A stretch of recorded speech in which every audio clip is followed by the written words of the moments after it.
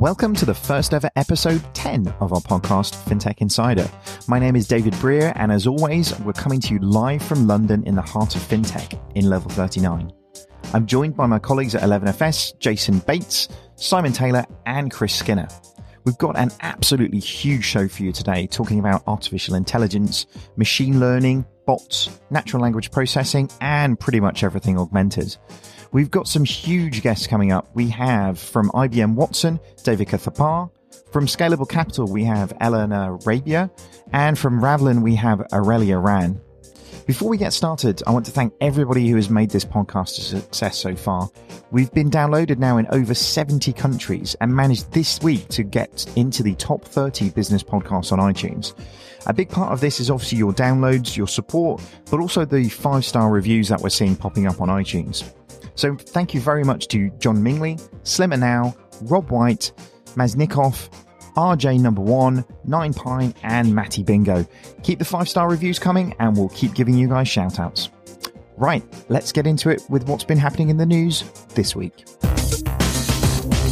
Thank you very much, everybody, for joining us. Real pleasure for having everybody here. And actually, we've got a pretty big podcast today, both in terms of the amount of people that are here and I imagine the duration that this one's probably going to go for as well. So strap in to your seats here, guys. You can't scare off the audience in like the first 5 seconds. Well, yeah, I think maybe implementing chapters in this one might be a decent thing to do. So, the world's first 5-hour FinTech podcast. Yeah, we've got you for 3 days here. Your commute is covered. Exactly, like marathon podcasts. That might become a thing. But if we could get sponsorship for marathon podcasts, that would be fine. Like maybe per minute, that would be quite a good thing to think about stuff. I like it. It's a good idea. I like what you did there.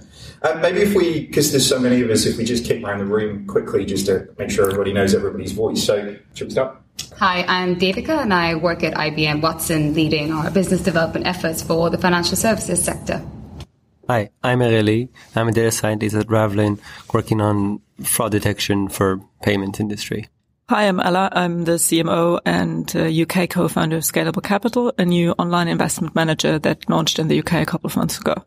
Fantastic. Hopefully by now you'll know Chris, Simon, myself and Jason's voice, so hopefully we won't have to introduce ourselves too much. Unless we impersonate each other. We can give it a go, just to be really awkward. Hi, my name's David. Is that what I sound like? No? It wasn't nasal enough, sorry. Thanks, appreciate it. Anyway, let's get into the news then. So there's been a huge amount sort of happening, and particularly with the focus this week being on artificial intelligence. And there's an amazing things happening in that space. But actually, if we probably go to the one story that isn't AI related initially, which is quite a big deal. So we've seen in the IB Times today, we've got Barclays completes world's first live end-to-end trade finance transaction. Simon, I think you're probably going to want to tell us more about this one. Yeah, have podcast will gloat. No, I think this one really is a credit to a lot of folks at Barclays and a credit to a lot of folks at a small company called Wave. So the question about this whole blockchain space for the longest time is, great, but when? And to see somebody do a real live transaction is a watershed moment. This is really, truly significant. Somebody has actually done an end-to-end transaction using this technology, which means it's nearly ready for live. The next question is, how do I scale it? I know it works. How do I scale it? And so the significance here is, trade finance, the cost of the FedEx and moving paper around the world every year is estimated to be $40 billion US. And then that's not including the fraud. That's not including all of the risk of losing a piece of paper. So this is a highly, highly inefficient system that manages everything from how bananas move around the world to fabric to coal to oil and everything in between. So this is a really important piece of world trade relying on a piece of paper that can be forged. So the first step towards digitizing that should be hugely, hugely significant. And I think, just very briefly, congratulations to all those guys. And I think we've seen in the past couple of weeks, Chris, you mentioned there was a few trade finance initiatives coming out from the blockchain space. And, there was Bank of America and a few other guys did their own with HSBC. There was the R3 one. And now we're getting live transactions. It feels like the first use case has been picked here. I think the key thing to qualify that one is it's live transaction with clients, corporate clients. It's not between bank counterparties. Correct. Because there's been quite a few transactions with bank counterparties on blockchain, but this is the first one that's actually included a customer. Yeah, a real live customer on a real live system. And I think that's a watershed moment. So that was basically my point. I think it's great.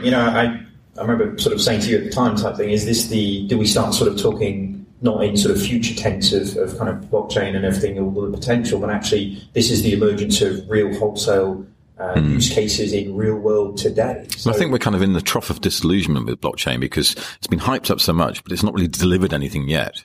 And so now we're seeing the start of things being delivered. And R3 and Wave are, illustrations of that. Soon we'll start seeing lots more use cases being delivered and people actually wake up and say, oh, this is quite serious. It's actually doing something. I think that's hugely significant. And it's a pleasure for me because many of you will know I was at Barclays when this all kicked off. And so it's a real pleasure to see the folks there continue. Was it your project? It might have been. Oh my God. It might have been. It might have been. Wasn't obvious. Did it show I had anything like that going on? No, but flexing the guns there, David, are we? It was just proud dad moment. It really is. You can't see this, listeners, but I've gone beet red. Yeah. But I think, big congratulations to everybody at Barclays on that one. Look forward to seeing a lot more from that to come. So maybe if we move on and kind of go into the guts of what we're here today is to talk about is AI. There's a really interesting story actually come out of QZ.com, and this is about Alphabet, Amazon, Facebook, IBM, Microsoft creating the Justice League of AI. And now kind of, given that we've sort of done quite a lot as the sort of FinTech Avengers thing, I found the picture quite compelling in this one in terms of what they were doing, but the idea that all of these companies are sort of coming together was quite an interesting one. What's your thoughts on that? Riding coattails is all I'm saying. Yeah, we did this first. Right? Yeah. I think the key thing is when you talk to a lot of the banks today about what's exciting, then they normally cite two things, which is machine learning and blockchain. And then, as we just said, with blockchain and distributed ledgers, they'll say, well, that's a bit of a way away, particularly as it's shared industry infrastructures that take a long time to develop. So machine learning you can do right now today, and a lot of the banks are doing that with Watson and other projects. And it's actually giving them leverage because half the issue is that no one uses their data. The other half of the issue is that even if they are using their data, they're not using it effectively. Yes. And what we're seeing now is this Justice League of machine learning capability from the Googles and others coming together to give something that's probably real big guns for data usage. And what's key? I guess we've got one of the league with us. Mm-hmm. So where does IBM sit in the league? Which character are you? Is it like a league where somebody's at the top of the league? Exactly. That was my question at the start. It was like, is it Superman? Judge Grinder. Oh no. But do you have any sort of background or sort of insight into what's going on here? Yeah, I think so. Traditionally, we've been using AI in financial services for many years, and that's mostly in the stock trading point of view. But I think when you look at IBM Watson, it takes a very different approach because it's taking into consideration not just that set of data, but it's taking into consideration a much bigger set of data, and we call that unstructured data, which is all about that facet of AI around natural language processing. So how can banks and other financial services companies make use of all that information out there using, computing powers and intelligent computers to process all that information, which can then therefore drive, hopefully better decision making at the front end. So whether that's the wealth manager or the customer service rep or whoever that might be.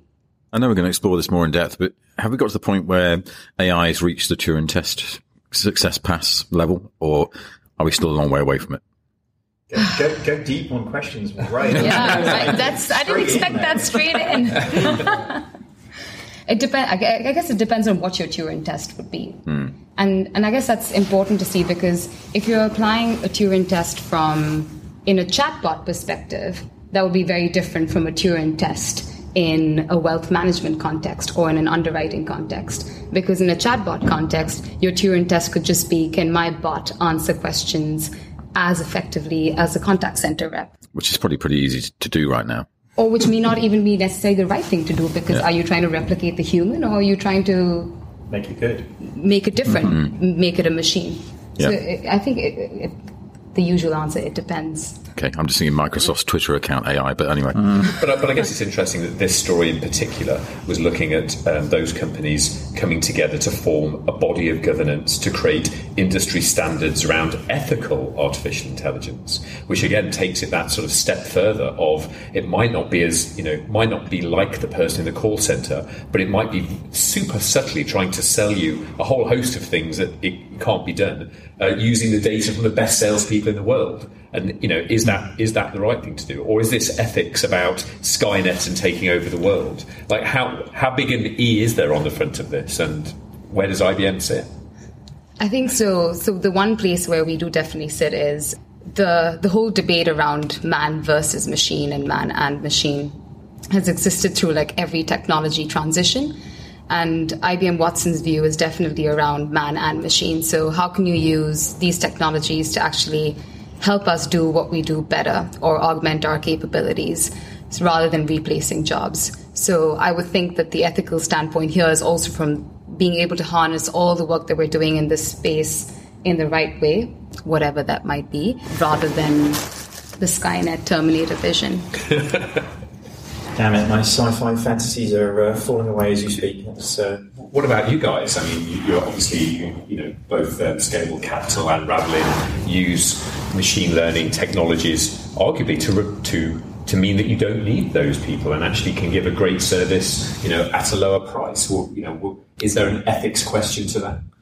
Well, I think our clients don't see it as replacing the humans from the equation. So we are trying to build a system to make the human more effective. So when we build machine learning, we're trying to replicate tasks that humans are really good at and make it just more scalable for companies that need to scale but cannot do a lot of manual work. I do feel the need to break that down into sci-fi terms then. So we're talking more like Universal Soldier than Terminator, right? We're talking about kind of augmented people and making people the best people that they can be, as opposed to replacing them with bots or AI or whatever. Yeah, I think that's a much better. Quite like that. Thanks for clearing me with the yes. But maybe you can mention a little bit about what Ravelin does, because I guess we haven't had some of that. Yeah, so Ravelin is a fraud prevention platform and a detection tool. So it has multiple facets. We try to build a dashboard for analysts to look at the data and try to, when they manually review a case, to do the best job. At the same time, we try to build machine learning-based detection to alleviate the need to manually review hundreds and thousands of cases, which is not scalable for the on-demand economy, where many of our clients are trying to do business in real time. So when you're ordering food or a taxi or any kind of service that needs to be delivered within minutes, you don't have time to stop and review that person. So the machine learning aspect needs to be explainable. So if an analyst wants to review manually, they need to understand exactly why a machine decided as it did. But at the same time, our clients want a sort of hands-off approach. For 99% of the clients, they feel no impact of the fact that there's a system reviewing them. But is it not a thing with machine learning that for some decisions you can't tell why the machine selected that thing for fraud? So we chose algorithms that are easily explainable. So some of the choices we make is to build a system where we can actually give that information. But we try to say to replicate a human's decision. So if a human could make a decision, then we don't have expectations that the machine will do a better job, in the sense that sometimes you have to call the person and actually verify some identity details or card details. So there's not everything can be automated, but it's worth choosing the parts that are automated to improve the process. I think it brings into perspective, to add to that, the thing that as humans we're good at certain things like common sense, empathy. Wow. Some humans. Yeah. Apart from some of us, maybe. Namely males. Goal setting and things like that, or a sense of self. Whereas computers and machines have typically been good at pattern recognition, at logic, and speed, at doing things at speed and scale. So how can you marry the two to create a better outcome? I'm sure we'll get into this later on, but it's a very different type of learning that we're actually trying to push into machines. And it's, like I say, it's not strangely way of putting it, but it's not natural in the way that actually processing works. It is much more of a binary view of actually the world than actually what we're trying to put in, which is sort of learned behaviour through patterns, which isn't the same. Well, so there's an interesting example but there's an interesting example also in FB Learner Flow. So I don't know if you've read how Facebook machine learning algorithm works, but essentially the example they give is that they say, well, we're going to give you some numbering, this algorithm capability, and we're going to give you some pictures of flowers, and we're going to give you some correct answers. But we're going to give you far more pictures of flowers than correct answers we've given you. And therefore, you as an algorithm then have to figure out what a flower is based on a few correct answers, but not all of them. Historically, the machine would have been given a lot of correct answers, and there was a lot of manual work for the programmers to do. Now the algorithm is figuring out a lot more by itself. So it is sort of learning to a certain degree. There is an element of, it's taken some inputs and it's learned, I think is fair. I love the video of Google DeepMind and what they were doing with video games and giving them sort of 1980s video games to play like Tetris, and the machine within 16 hours, it's unbeatable, which is far better than a human when they're playing. Mm-hmm. So it kind of is learning to the extent that repeatable tasks that can be done more accurately by a machine than a human makes far more sense, really. Yeah, and I think when the projects that we see most successful in Facebook or in Google where a computer is given a very specific task. So not the general purpose sort of all-encompassing AI, but a specific task. And with enough data, and these companies have huge amounts of data that is part of their, I think, advantage in this market. When you choose a specific problem with enough data, then the human labeled data or general data, then you can actually achieve these really good results. Ella from Scale Capital, I guess, you've got a very specific use case in terms of helping people make a ton of more money with their investments. How does machine learning fit into that? So what we do, I wouldn't directly call it machine learning, because we actually still go in with a set of assumptions. So we work with so-called gauge models. So we still make certain assumptions about the stochastic processes that we use to model financial markets behavior, which is different from machine learning, where you basically let the machine figure out the patterns in the data that you're working with. I think the reason why machine learning for our particular area is a little bit challenging is because machine learning is always good when you don't have that much noise in the data, as we just discussed. But unfortunately, with financial markets, you do have a lot of noise around the data. So for picture recognition, for example, machine learning is probably much more suitable than for the area where we are in, at least for now. So that doesn't mean that it doesn't have to, couldn't change in the future. But for now, we're really working with an algorithm, but I wouldn't really call it machine learning. But what we definitely do, we get a lot of questions from clients that are obviously concerned about a potential lack of human intervention in there. But what we always say is, there are two areas where human intervention is still very relevant. Number one is obviously we decide what that model and that algorithm looks like. We decide in the end how we use the parameters, how we define the parameters in the model. But number two is also that in our case, the algorithm isn't directly making the trading decisions or executing the trading decisions. So we still have a team of financial engineers that basically look at the output from the algorithm and sort of just double check all the trading recommendations, and then they would enter it into our trading system. So there's very much an element of human control in there. And also, obviously, if clients want to call us, they want to talk to somebody, we're always there. We're not robots, even though we're called a robo-advisor. We're neither robots, apart from a robo-vacuum cleaner in our office. You will not lose your money. Sorry? Nothing, I'm just being a robot. Yeah, so we're actually neither robots, nor are we actually offering advice. So the term robo-advisor is really wrong in both ways. See, banks have got into misspelling problems really badly about naming of things. So, yeah. So we'd rather like to call ourselves an online investment manager or digital investment manager. That's really what we do. So is what you're doing kind of a next generation from neural networking, which people were talking about a lot 15 years ago, or do you think we've moved much further than that? For our area, you mean? Well, it's hard to tell. I think the models that we're using right now, the stochastic sort of processes or the models, the gauge model behind that, it's quite old already. I think what's really new in terms of what we're bringing to the table is that we really use it in that area where we're using it right now, because a lot of traditional advisors, but also newer investment managers still use, what is called modern portfolio theory, which was basically invented in the 50s and which uses a lot of simplifying assumptions about how financial markets work, for example, normally distributed returns, when in reality we know that financial markets just don't behave like that. So we basically see, much bigger deviations in prices on a daily basis than a normal distribution would allow for. But because we have cloud computing now and computing power has become so much cheaper, we can now work with a model where we don't need to work with a normal distribution assumption, because we can basically work with a gauge model that is a more complicated model, but allows for a much more closer reflection of reality. And what's particularly helpful for our clients is that while you can't predict returns, you can actually predict risk in your portfolio to a certain extent.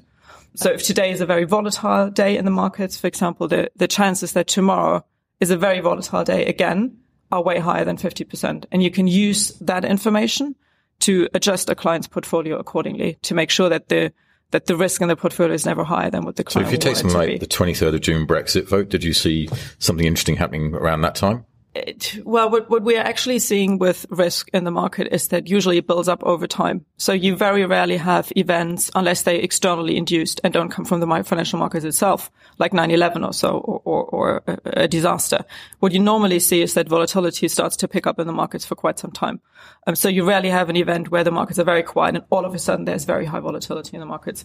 And the same for Brexit. Actually, of course, on that day, there were huge movements in the market, but already in the months leading up to the event, volatility picked up. Already at the end of last year, actually, volatility was quite high. And we reacted to that by allocating a lot of our clients out of equities. Not altogether, but, depending on their risk category. But overall, our clients were not very much invested into equities at the time of the Brexit vote, which worked in their favor. But it wasn't like us predicting the Brexit vote would end the way it did. Yeah. But that's basically it's just minimizing risk. The behavior we are using or we're exploiting for our clients is really that volatility typically picks up over time. And therefore you can work with the historical data to predict what it's going to be like tomorrow or in a week or in a month. I did say we're going to go long on this, but 22 minutes on question 3. We are doing awesome so far in terms of doing it. So, it's really, really insightful stuff.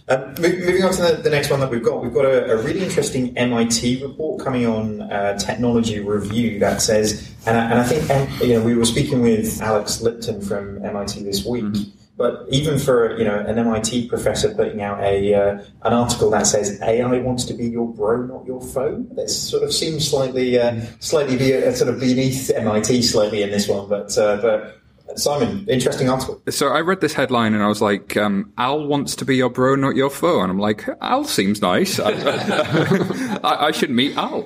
Turns out, no, it's actually talking about a study that apparently MIT are going to do progressively every year for the next 100 years, which is quite a commitment. Basically, in a nutshell, artificial intelligence will transform just about everything. But technologists should stop fretting that it's going to destroy the world like Skynet from the Terminator movies. So there is this idea that AI is this sentient, living thing, this human-like set of knowledge and feelings that's going to control all of the computer systems in the world and do bad things for us. And the reality is we're still a long way from that.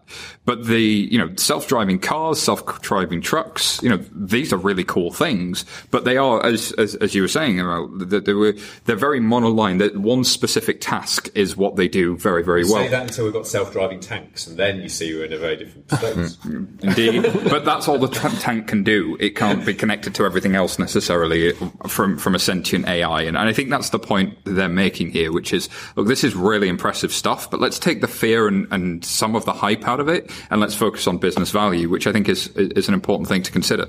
It's like that robot that ran out of the lab in Russia. I don't know if you've read about it. And all it did was create a traffic jam. Sorry, a robot ran out of a lab. You need to maybe explain that. That sounds amazing. That's a better headline than Al wants to be. It was called Ex Machina and was escaping. But anyway, but it's part of the problem here. We talk about blockchain, we talk about machine learning and AI. And these are just phenomenally complex subjects that are just rarely understood by almost anyone, yet easily thrown about terms. And suddenly you see a startup that has 5 customers is talking about machine learning where it doesn't have any data. Like, there's no way on earth it could possibly do anything with that. It's analytics, and yet there's hardly anyone around who can call them on it. Is that not a fundamental problem, that there are some really big industry-changing trends where actually the majority of the industry doesn't. What is the definition of artificial intelligence versus machine learning versus algorithms or Bayesian statistics or whatever is the model? Deep data analytics. Yeah. So I think AI is a really trending term, and I think when you demystify it, underlying it's more suitable for science fiction and for movies than for products. Now, you can still use it. Obviously, it's very helpful for business, but but when we work on machine learning, we actually look at the problems in a very sort of concrete way. And there's a really good talk by Professor Amnon Shah-Shua, who works on the self-driving car features for a company called Mobileye. And I think there was a story last week that Tesla is not going to use Mobileye's solution anymore. And it's interesting because Mobileye's approach to doing self-driving cars is breaking down the problem of doing the entire, and the car needs to drive itself, the very smaller problem. So they started with one feature, which is, can you detect if a car is going to depart from its lane? Then they added sign recognition and stop sign recognition and pedestrian recognition. And then they added animal recognition because pedestrians and animals are a bit different. And once you have all these features, then you can have, there's a solution, but it needs a very, very slow process and to collect terabytes of video data labeled. I think there's something about, what Tesla are doing is, I'm sorry to use a sports analogy, but it's like the top of the league. It's the top of the Premiership. These are the best of the best of the best. And actually, most businesses aren't there. That you're not going to be a Google or a Facebook or an IBM or a Revlin or a Scalable at doing these things. So you have to be very targeted when you use it. And actually, for most businesses, as the Americans would say, blocking and tackling is more important, or getting the basics right. There's probably far more you can do from understanding your data, getting access to your data, structuring it properly and analyzing it. And if there's so much business value that could be gotten from doing that first, then you can move forward to machine learning. But I think there are some examples, like, for example, the fraud detection, where machine learning is so targeted and so well used that actually that's going to work for anybody if they buy it as a solution. So I think that's probably where the hype comes from, in my own humble opinion. It's also to do with, these technologies have been developing for a long, long time. I mean, I mentioned neural networking, that goes back to the 90s, and artificial intelligence has been, discussed since the age of HAL in the 1960s. And it's not the technology itself, it's the people who use the technologies that are threatening. So it's not the technology that's threatening at all. And what you end up with is that you get the criminals and the guys who wanted to use these things for bad things starting first normally. And then the white hats come in and the other guys come in and lock them down and squeeze them out. I think it's also interesting sort of IBM's approach on, or even Google. Google picks, beating the world's best player at Go. IBM sort of previously had chosen winning at Jeopardy, but actually then breaking that down into being able to understand the questions, structure the knowledge, do a very fast lookup. How do you even structure all of those answers? It seems that actually you picked a sort of a question and answer format that was not only something that could be tested and was real world, but would spin off all kinds of other things. Does the work that was done on winning at Jeopardy, does that translate into businesses? Absolutely. I think we've learned a lot, though, since when we first began. So I think when we played Jeopardy was 2011. And since then, we've come a long way in terms of our go-to-market. So, for instance, we've made Watson available as a set of services on the cloud. And all those set of services are all around being able to help businesses and all kinds of businesses, small, large, and us as users, understand speech, understand language, analytics, and understand vision. The premise began with Q&A, but that's because what Watson's really good at doing is understanding natural language data. And understanding natural language data or unstructured data is quite a hard problem to solve.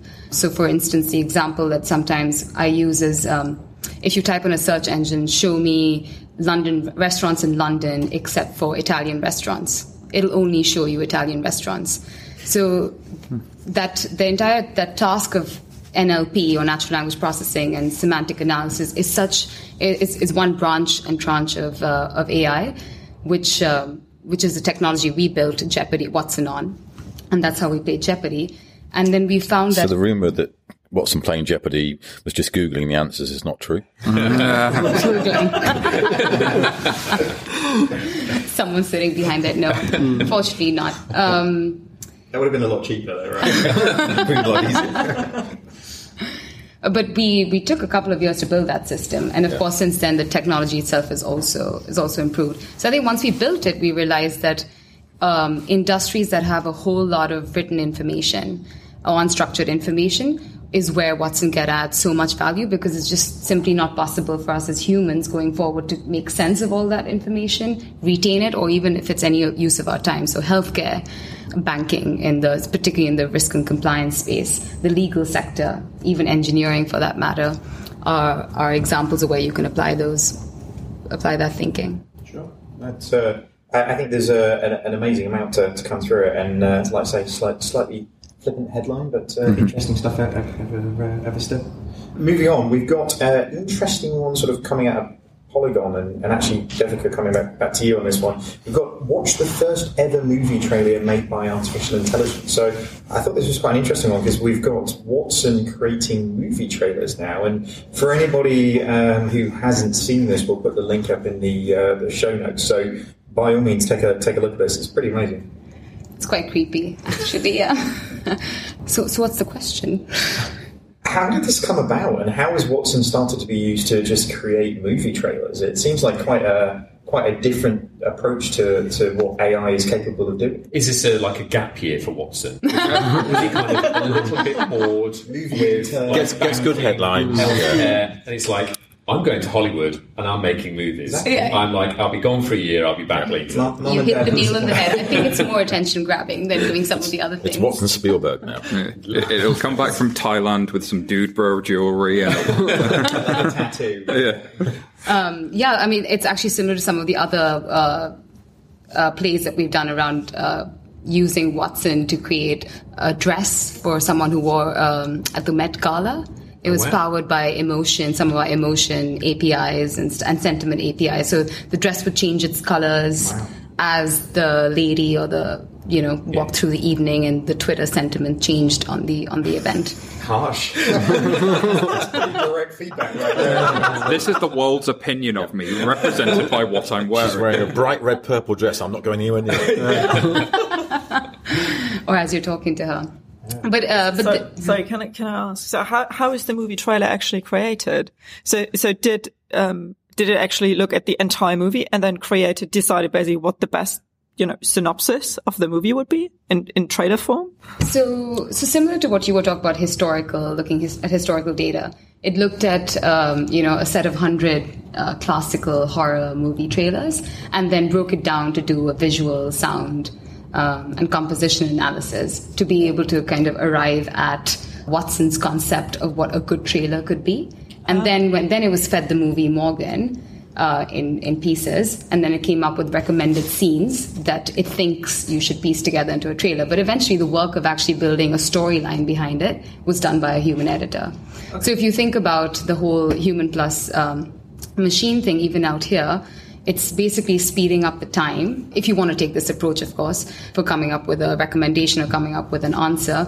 And the other thing is that what they found was that by doing this approach, the human may not have picked those scenes that Watson picked. So in a data sense, if you're using a machine to uncover insights from mass volumes of data, it might be certain insights that we'd be blind to as humans. So it's like a tech-driven best practice guide to trailer making. Yeah, and then you can apply that to other industries. There's an interesting sense of irony in this. So if you look at the synopsis for Morgan, so it follows a corporate risk management consultant who has decided whether or not she should kill an artificial intelligence being. So it's a little bit like I imagine like the trailer must be like she doesn't kill it. It's like seriously worried, like Watson was. Watson started to get a little bit worried in this movie. But really interesting one, and like I say, an interesting use case for using Watson there, right, for sure. But moving on, we've got an interesting article that was on VentureBeat. Are chatbots an evolution or a revolution? Jason, what do you think on this one? Yeah, so they really sort of held up the fact that WeChat and is often held up as this sort of chatbots are already there and chat is already working. But what's interesting, actually, something we found is while lots of people have heard of WeChat, so few have actually ever seen it in action. It's one of those things you read an article about it and go, oh yes, WeChat, it's amazing, isn't it? It's like, have you ever seen it? No. Okay. And I guess this article is holding up that actually a lot of WeChat's sort of functionality is really sort of web views. It's having rich data, it's being able to find where someone is positionally, to have their payment information, to have their access to a store, and then to bring all of that together into a very simple service. So I guess it's trying to put a hole, to puncture some of the rhetoric around chatbots being the future of the, of conversational interfaces, and that, really by releasing a new, banking interface that's a chatbot, is that really better than a traditional UI? And in what circumstances is that better? I think there's just something interesting there with, again, another, wave of hype around another new technology and how we see it. But I don't know what everyone else sort of thinks on chatbots. I thought it was a wonderful idea. Again, it's from 1996, so it shows how old it is, which was AT&T were working on the idea of video avatars. And they filmed a lady who spoke all the different words and vowels in the dictionary that could be imaginable, and then automated segments of those videos to match scripts, with the idea being that you could replace the human video agents with these video avatar agents over time that are chatbots, effectively. But it didn't have any emotion, it didn't have any engagement, it didn't really work. And it was a nice experiment 20 years ago. I'm sure it will come back. And I'm sure we will eventually have video agents that are just bots. But where's the soul? Yeah, and I think Ivica was talking about there about the natural language processing piece is really critical. Knowing what somebody actually means when they say something is really, really hard, and something humans are very, very good at. Like you said, the one that often tripped up traditional ones was, I don't want a mortgage versus I do want a mortgage. Like, computers can get very tripped up by that one. I don't want a mortgage is a very different thing to I do, or I don't want a loan is very different to I do. Don't shoot me in the head, please, is very different to please do.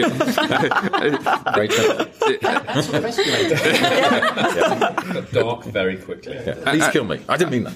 And so I think this whole chatbot thing, to your point, Jason, people are missing the trick with it. Is look, WeChat is a platform people use, and so it's not really about putting all of your services inside of chat. It's about understanding the language people are using. But this comes back to the Turing test, in terms of when you get to the point that you've got sentience in the conversation, and you feel like you really are engaging a human with emotion, then that will change the game. But we're a long way away from that. I mean, as we said before, how many years before we get there?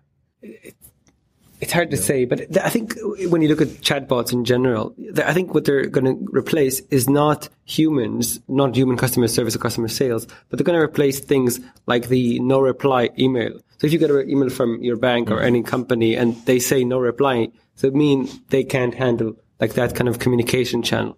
But if they had a functioning or a semi-functioning chatbot that would read emails and process them, that would allow them to still give you some sort of interaction. And sometimes you just want to say, I read the statement, I read the email, but I have something to say, and you don't want to go and phoning up and actually talking to a person. I have rage replied to a no reply saying, I know you're not reading this, but it made me feel better that I tell you. Nobody saw it. Like, you got it off your chest. It did. It dealt with my emotion. And actually, if they'd have realized that actually this is a customer whose sentiment is particularly down on us at this moment, please put it into a queue for somebody to do something nice about that customer, like send them a cake, for example, then that would have been a lot better. Was it a cake company?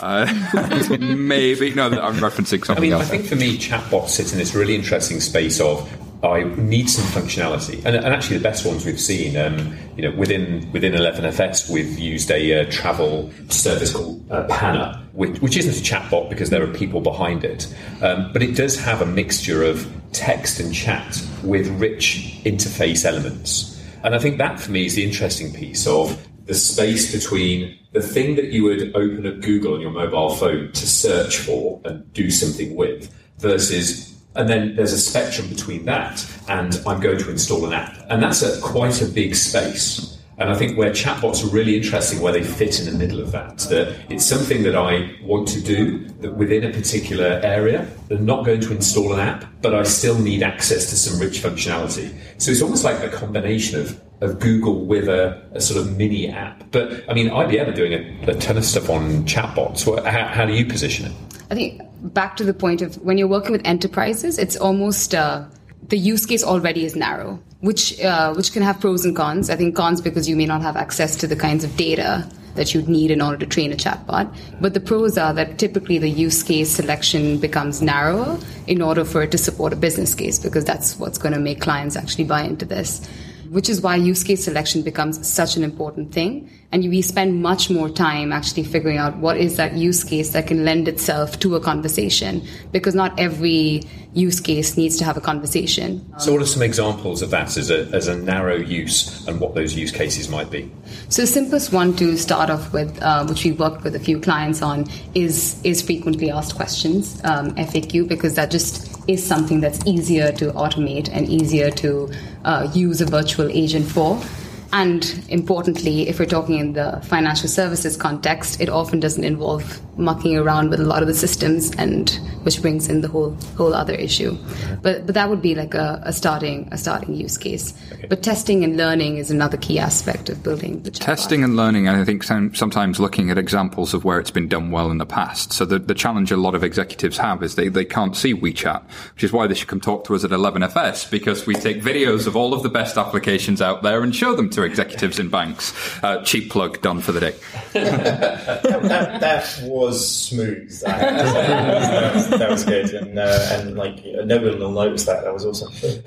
Moving on to the next one, then I think there's a sort of continuing the tradition of almost kind of having an Apple story of each one, but this one's continuing the sort of negative trend, if I'm honest with you. So we've got in VentureBeat, we've got Apple pushes an AI expert hiring spree. And the article sort of is pretty much a kind of a negative blow-by-blow back. Apple have really been left almost completely behind in this space in terms of what's happening. You know, they haven't really been at the party. It feels very sort of un-Apple. Despite the kind of early investments in Syria in terms of what's happening there, then I kind of think most people have just given up on it, quite frankly, haven't they? But, Apple being behind in this, it sort of feels like a continual slide, or... But they have the courage to charge you $159 for Bluetooth earphones. That's innovation. That you're going to lose. Yeah, exactly. I find the earliest to comment on all of this is always the Android user in the room in terms of sort of doing something. But it feels like quite a bizarre one. But the fact that they're trying to sort of get into the game now maybe is interesting. But I'm not sure necessarily that we're going to see real sort of significant steps from Apple with regards to AI anytime soon. So. Moving on, we have an interesting story from The Drum. So this is David Ogilvy's first interview since he died, which is quite an interesting one. So we've possibly not, but Watson and The Drum prove that his ideas are still alive. So this is I found quite an interesting one as I really sort of delved into it, where basically Watson has ingested all of the interesting documents and books that David Ogilvy has written to really trying to pass on some of the interesting words of wisdom that has been sort of ongoing past his demise, which is slightly terrifying but also quite exciting. So, Chris, any thoughts on this one? Well, there's this whole idea that on a subscription basis, you can keep in touch with all your dead relatives in the future because they'll have their personalities stored in Facebook AI, so why not? Some you might want to keep in touch with. Some I might turn some of those voices off. But is there a rumour that Watson is building a Chris Skinner to go out and provide consulting services? It's quite easy. It just involves a couple of nodes. It is an amazing idea that they've tried to sort of impart all of the the wisdom from this man who is a kind of a legend in his space in terms of the sort of madman era of advertising, and sort of pass that on to the next generation. Well, it reminds me of the Johnny Depp film, which I can't remember the name of, but he's a scientist who uploads his whole personality into the net, and because he knows he's going to die. Isn't that Vanilla Sky?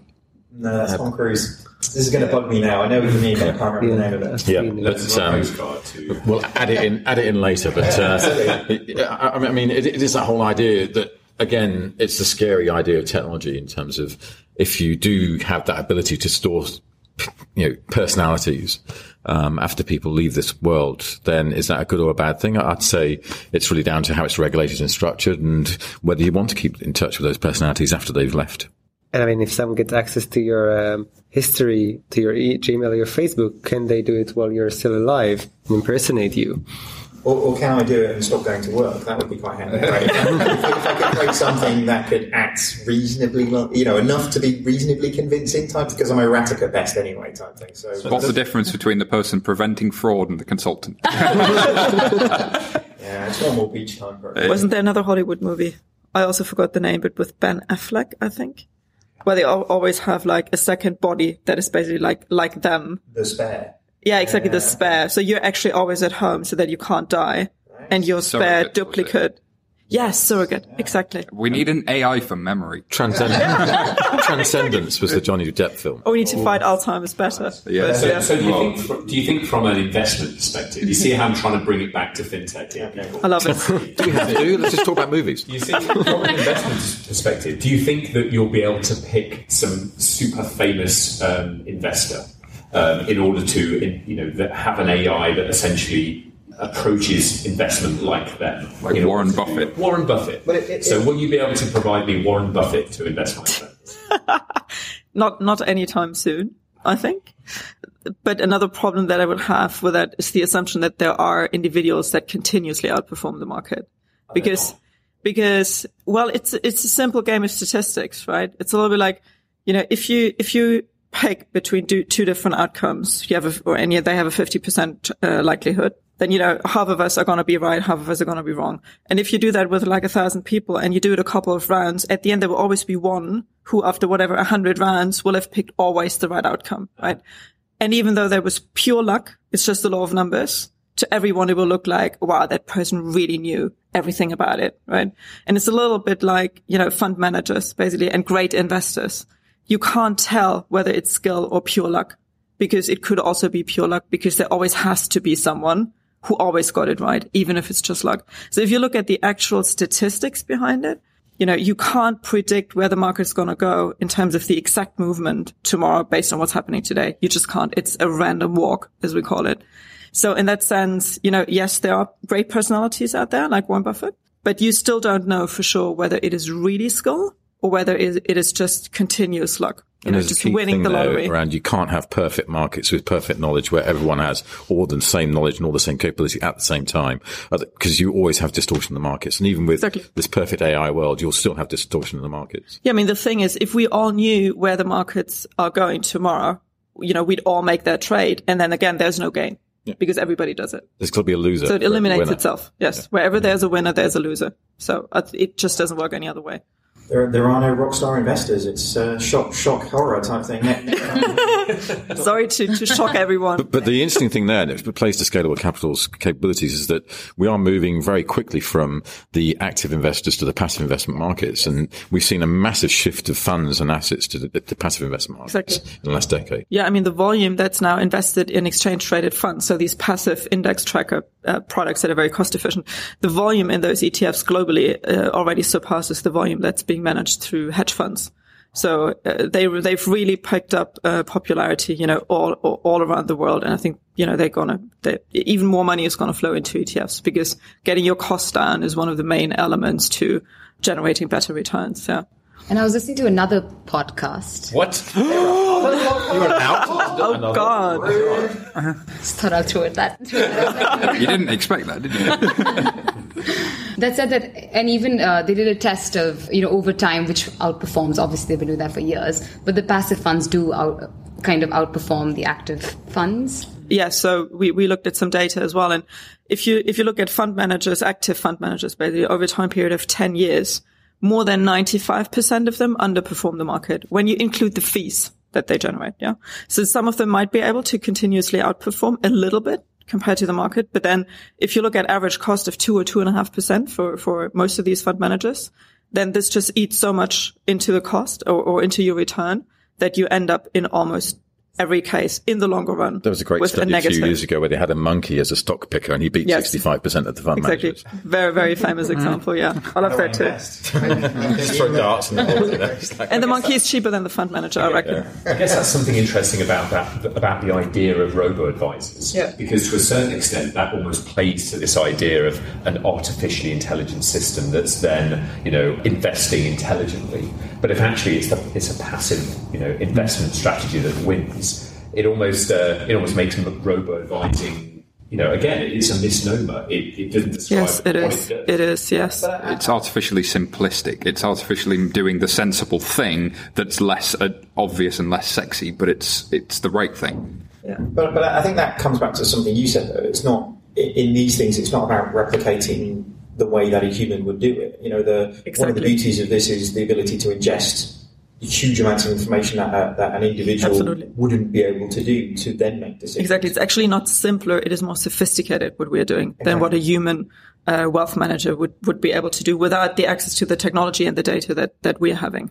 The other thing that plays to Watson in this space as well is that a lot of the banks I meet are saying that they're using AI to supplement their wealth managers, for example, with better advice, support, knowledge of clients' needs and services. And so not only do you get the robo piece, which is what appears to be very personal news to you every day about your portfolio of investments, but when you talk to someone in the bank, they actually know who you are with much more intimacy than ever before, much more capability than ever before.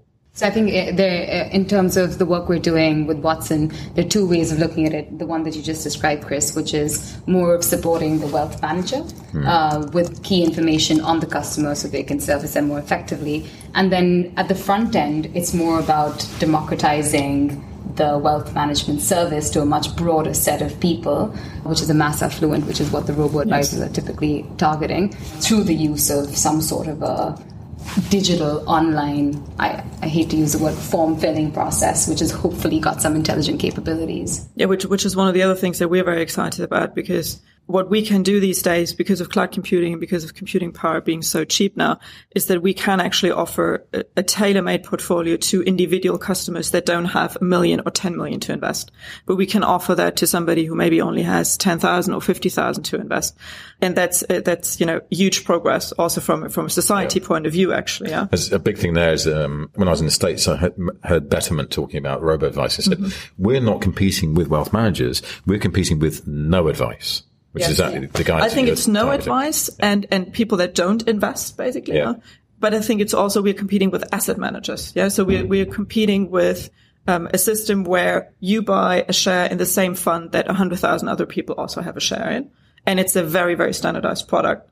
Whereas where I see it going in the future is that everybody's going to have an individually tailored portfolio that, for example, also reflects your particular tax situation, for example, and that can optimize for post-tax returns, which is something that Betterment in the US already are doing. For example, it's called tax loss harvesting. And it's an area where we are looking at as well, because we also manage our client portfolios on an individual basis. So in the future, we can't do that yet, but we're working on it. In the future, we might also be able to make adjustments that reflect your individual tax situation.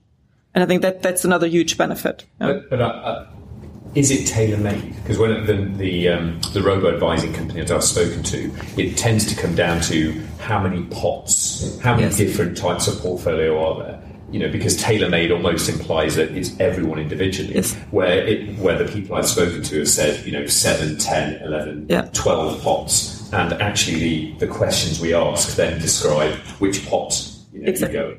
And that's how we're different. Yeah, that's exactly how we're different. So that's not what we're doing. So first of all, we don't define risk in categories such as low risk, moderate risk, high risk, or a category between 1 and 10, which doesn't really tell you anything about the actual loss risk in your portfolio. We really tell people how much could you lose in a very bad year, 1 out of 20 years, for example. So people really know what the actual loss risk is. So that's a big difference, number one. And there are 23 different levels of loss risk that you can pick. But if you and I are in the same loss risk category and we've joined on different dates, we very likely would still not have the same portfolio, because it might not be efficient for you to get the same portfolio that I currently have. Or it might not be efficient for me to adjust my portfolio to your portfolio because of transaction costs. That transaction costs involve bid-ask spreads that we can't cover for the client. We cover all the trading costs themselves, but the bid-ask spread is something that the client still, that hit is a hit that the client still takes. So we might be in slightly different portfolios. And then in the future, if you take tax situations into account as well, our two portfolios might differ even more. So it's really not about, standardized buckets of portfolios in our case. Last question coming up. So we've got a story from VentureBeat. This is quite an interesting one. So Chris, you sort of semi-alluded to this one earlier on, but Microsoft chatbot is insulting people again. And apparently this one, people seem to think it's a good thing at VentureBeat, which is quite interesting. So Simon, any views on this one? You've caught me out there. I hadn't read this one. Chris? Microsoft, most intelligent characters realise our software only fools teenagers. Anyway. That sounds like a maths problem you've just thrown at me that I need to decide. It's an acronym. Okay, fine. MICR. Yeah. Blimey.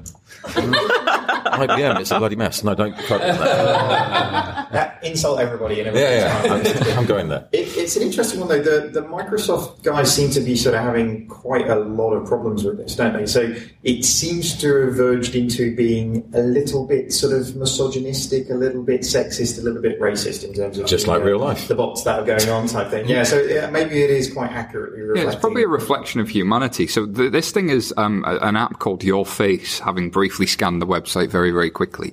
And what somebody's done is as a chap who looks possibly not too dissimilar from Chris, has sent a picture of himself to Your Face, this chat app, and it says, "You're a human man.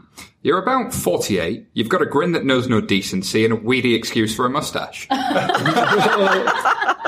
Harsh realities of the truth. I found to, having looked through this one, I found to kind of get to the point where they're saying, because they sort of end on the title of this, that it is a good thing.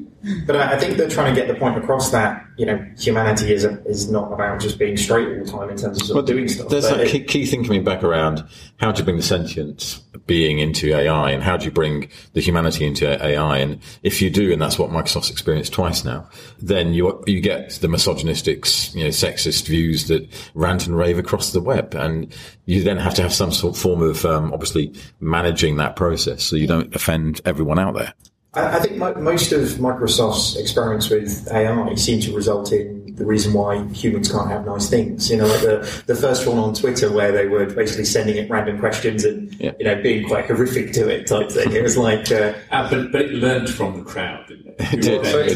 And it became this horrible sort of teenage sort of rebel. Well, specifically, the people that it learned from were trolls. Then they had a lot of anti-feminists. Then they had a lot of Trump supporters, and then a lot of tech people. Well, it's basically the internet, right? This is Twitter. So you're saying the racist bit came from the Trump supporters, is that right? Quite possibly. Who knows? But that is Twitter. Yeah. Indeed. And on that note, that's the news for the week. We'll be back very shortly with what impact will machine learning have on the world. But let's hear some messages from our sponsors. Let's be honest, most digital banking experiences just aren't that amazing. Learn how more than 180 banks worldwide, including Barclays, Deutsche Bank and BBVA, innovate faster with Strands as their trusted fintech partner. To find out more, visit strands.com today.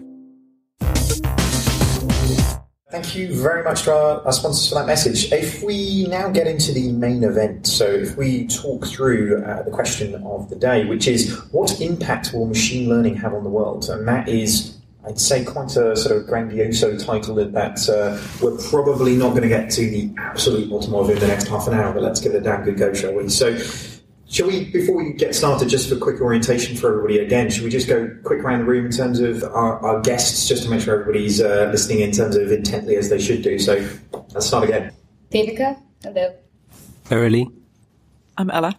Wonderful. And if we maybe start with kind of a bit of a basic one for kind of all the people listening, and I think we maybe sort of touched on this a little bit in the news where we were going, and there's kind of been huge advances in terms of actually what we've been seeing with regards to machine learning over the last 3 to 4 years, but what actually is machine learning and how does this actually differentiate for AI? So who wants to have a crack on this one first?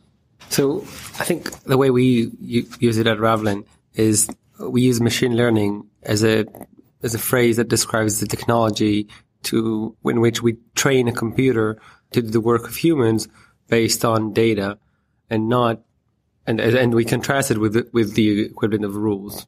So in the fraud industry, most of the products in this area use rules, and we say, well, let's let the computer decide on the rules and train automatically using data. And that's our description of machine learning. And I mean, we don't really use AI, so we don't have that kind of problem. Is that how you guys sort of see this at Scalable Capital in terms of the difference between machine learning and artificial intelligence? So I think we're not really thinking about artificial intelligence yet, but I think for us it's more about the difference between, what is a regular algorithm, if you want to call it that way, and what is machine learning. And there we think the main difference is that the machine learning goes in without any assumptions or hypotheses. It just looks at the data and tries to figure out a pattern in the data and therefore make predictions based on that, for example. Whereas when you just use an algorithm, you go in with a certain set of assumptions that you use about, what process drives the data and the development in the data. So that for us is the key difference.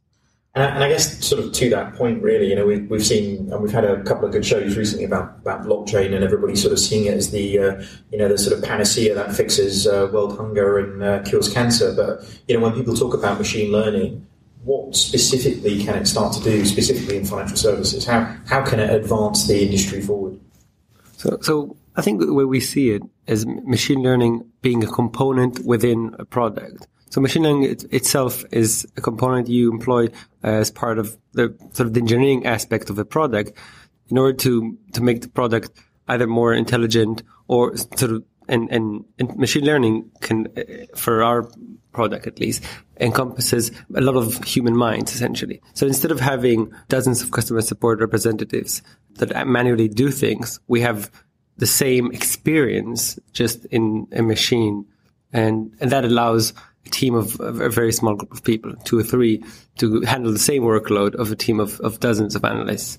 Can banks actually do this, though? Obviously from an external organisation perspective, there's a kind of a theoretical approach in terms of what the art of the possible could be. But, for decades now, we've seen banks sitting on data as a kind of a gold mine that's been untapped. Are we actually seeing banks really sort of structuring data in a way that they can actually access in this way?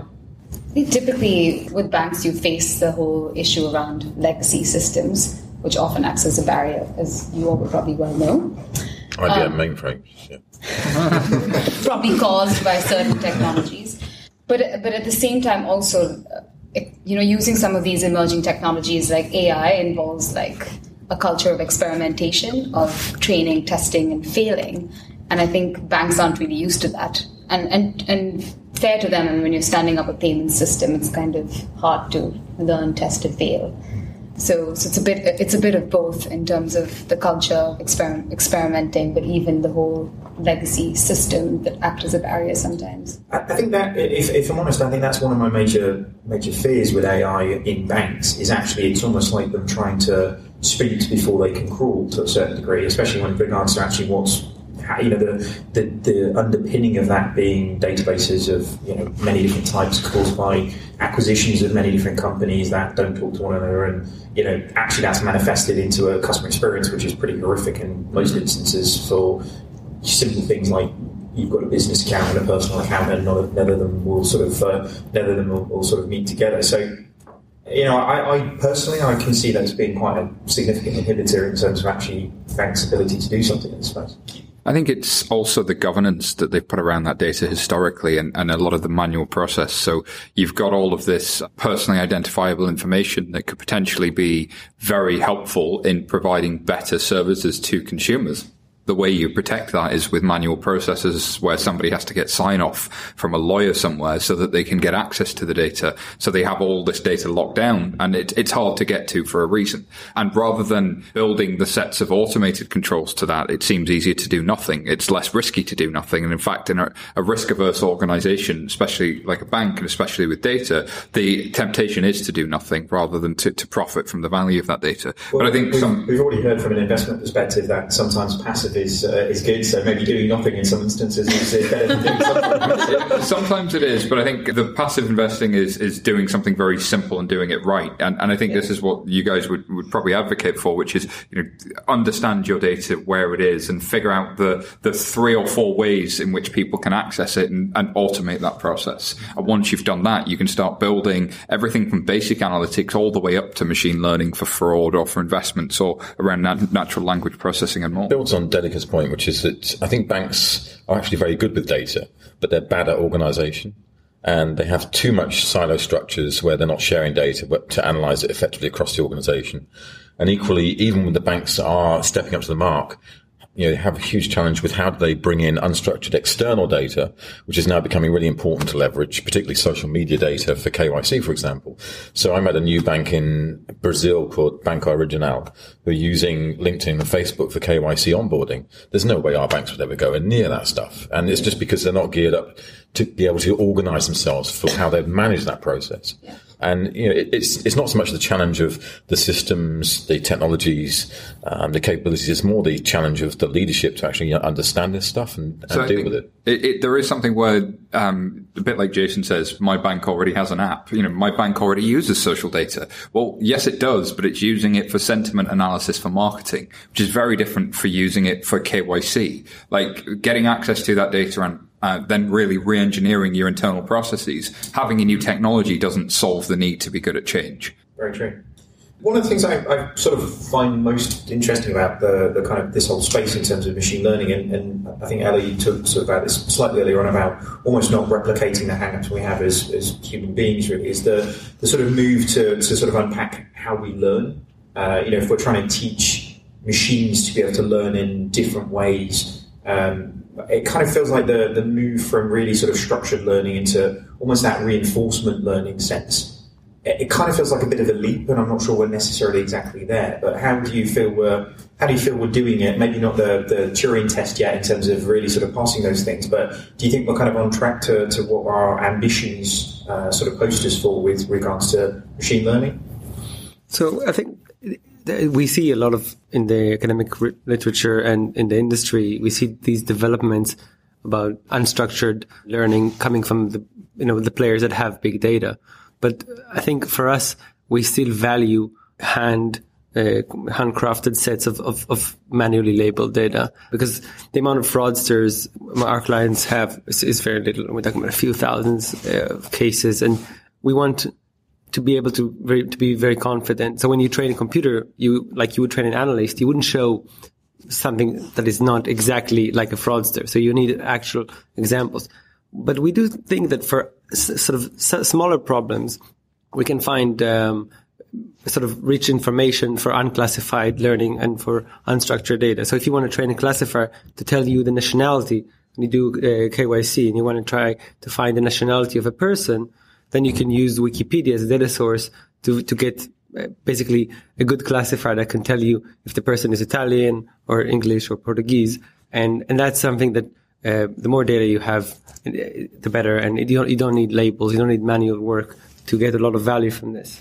I think we've sort of seen a bit of a kind of a move from to your point around that labeling. Do you think we have reached sort of that tipping point from that sense? I guess, in order to facilitate things like machine learning, we've seen a kind of quite an exponential growth in processing power to allow us to really sort of crunch through all of those data. But I'm not sure we've necessarily seen the leaps that we need to with regards to the kind of semantic processing to give meaning to that information. And definitely not in a kind of a broadest sense, I think, in terms of what people would sort of think of with regards to sort of machine learning, maybe in very specific purposes like the kind of Wikipedia example. But, at what point do you think we're going to get to that sort of tipping point with regards to that semantic processing being kind of at the same scale as we've got with regards to just pure data crunching? So I think this goes back to that same search engine example. It's quite hard to even understand us as humans. I mean, accents is one thing. So, for example, there's a lot of joke around if you put like a Scottish accent and can Siri understand it, for example. That's just accents. The guys in the elevator. Yeah, the guys in the elevator video. But that's just accents. But reading between the lines, I mean, we as humans haven't really figured out how we understand each other. So trying to create computers that can make sense of the world in terms of understanding language or understanding images or understanding videos is quite a tough task, which is why there's so many people, bright, intelligent people around the world who are working on it. So I think it's very exciting. I don't have an answer exact, but it's exciting to see where this will go. Yeah, I think what's interesting here is if you build machine learning and AI with contextual commerce, geolocation technologies, and other capabilities. Right now, for example, Facebook's facial recognition is better than the human eye, based on their algorithms. So you bring that together with people going into a football stadium or into a sports meeting, and then think about, okay, so I can see it's Simon, who I know is a fan of everyone but Norwich. We can give you a specific offer to say, as long as you, buy a Coke today, we'll not give you any promotions about Norwich City. And I think the difference here is, before you would have had to have labelled me as that. That labeling, I think, is the real difference here, in that before, somebody who was writing that algorithm, there was this, in the early days of the internet, Tim Berners-Lee described the semantic web as where all data would be labeled, and it would have enough labels about it that any algorithm could compute it. Yeah. But that assumed a human somewhere would have inputted that label. And what we're talking about with machine learning is that we set it up with a bit of correct data, and then it takes a much bigger data set and then figures out for itself what the rules are. And we correct it a little bit as it goes, but actually it's almost like you set the thing running at the beginning of the running track and you give it a meter, and then it runs the rest of the 399 meters itself. And I think that metaphor is really helpful for machine learning. And so for me, it's about the harmonization of the algorithm and the data. Whereas before it was really about, is it the data? What can somebody see in the data? Write a little algorithm to pull things out of it. But if the data quality isn't there, with unstructured data, you're really harmonizing the two. And that's where machine learning comes into its own, possibly. And is that in itself quite an interesting point? Because if computers, at the point where they're, from a machine's perspective, start to learn, not from us in terms of, especially when we start to get maybe a more kind of ethical debate around right and wrong, maybe we aren't the right people to be teaching right and wrong. So, so actually the sense that the machines will, and not wanting to, like, everything that I'm thinking in this does lead to some element of a sci-fi film that I have seen. So I apologise for keep bringing it down to my level. But, on the basis that actually that we aren't necessarily the best people to be teaching right and wrong as humans, because it comes with such ethical biases in terms of our own personal hang-ups in terms of what's there, then that for me is quite a breathtaking kind of step in terms of what this capability is. And I think we saw that with Google playing Go against an international level player. There were some moves that it made that a variety of international level Go players said a human would never have made that move.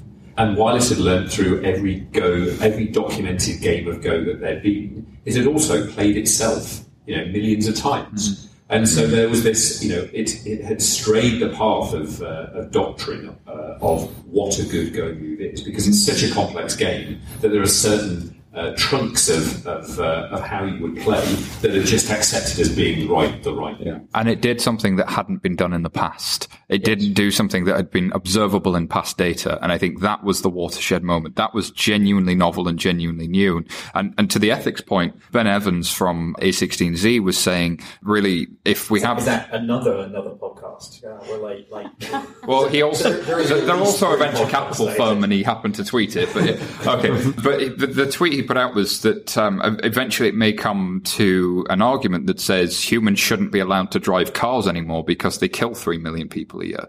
Like, you can really see that, look, these self-driving cars kill a lot less people. This is about saving lives. So the argument could really flip on some of this machine learning stuff. When all cars drive themselves and never crash, you don't need car insurance anymore. But we bring it back to the basics, which is Isaac Asimov's 3 laws of robotics, which... as we're talking about the ethics, just read them out. A robot may not injure a human being or through inaction allow a human being to come to harm. Number 2, a robot must obey orders given it by human beings, except where such orders would conflict with the first law. And 3, a robot must protect its own existence as long as such protection does not conflict with the first or second laws. Really simple. But they're simple to humans. Yeah. But there's so much to unpack in each of those. Oh, I know. But if you build that as the basic. But I think the stuff around the self-driving cars is really interesting. Just around that specific point of you're in a car, a bus pulls out in front of you, and it's a bus full of children. And the car can either make the decision to crash you into the wall, or take you off a cliff, or smash into the bus of school children. Now that's going to be a really interesting decision, and some programmer somewhere is going to have to look at in those kinds of situations where it can, through a variety of things, recognise how many people does it kill if it turns left. Cars have ejector seats by this point, Jason. Does it kill if it goes right? But I think that for me, more than the sort of Skynet ethics, the ethics of like real action in a real life situation, and who does it, how does it weigh those things that actually people don't weigh. They make that instant decision. But it has, the world's going in slow motion to a machine learning thing. Everything's moving very slowly, and it suddenly has time to calculate potential, outcomes. I think the interesting thing about that example is humans will obviously want to know how that algorithm is going, how that self-driving car is going to make that decision. And knowing what that decision is going to make will influence people's willingness to buy a self-driving car, right? If I know that that car is going to crush me or sacrifice my life, will I still want to buy that car?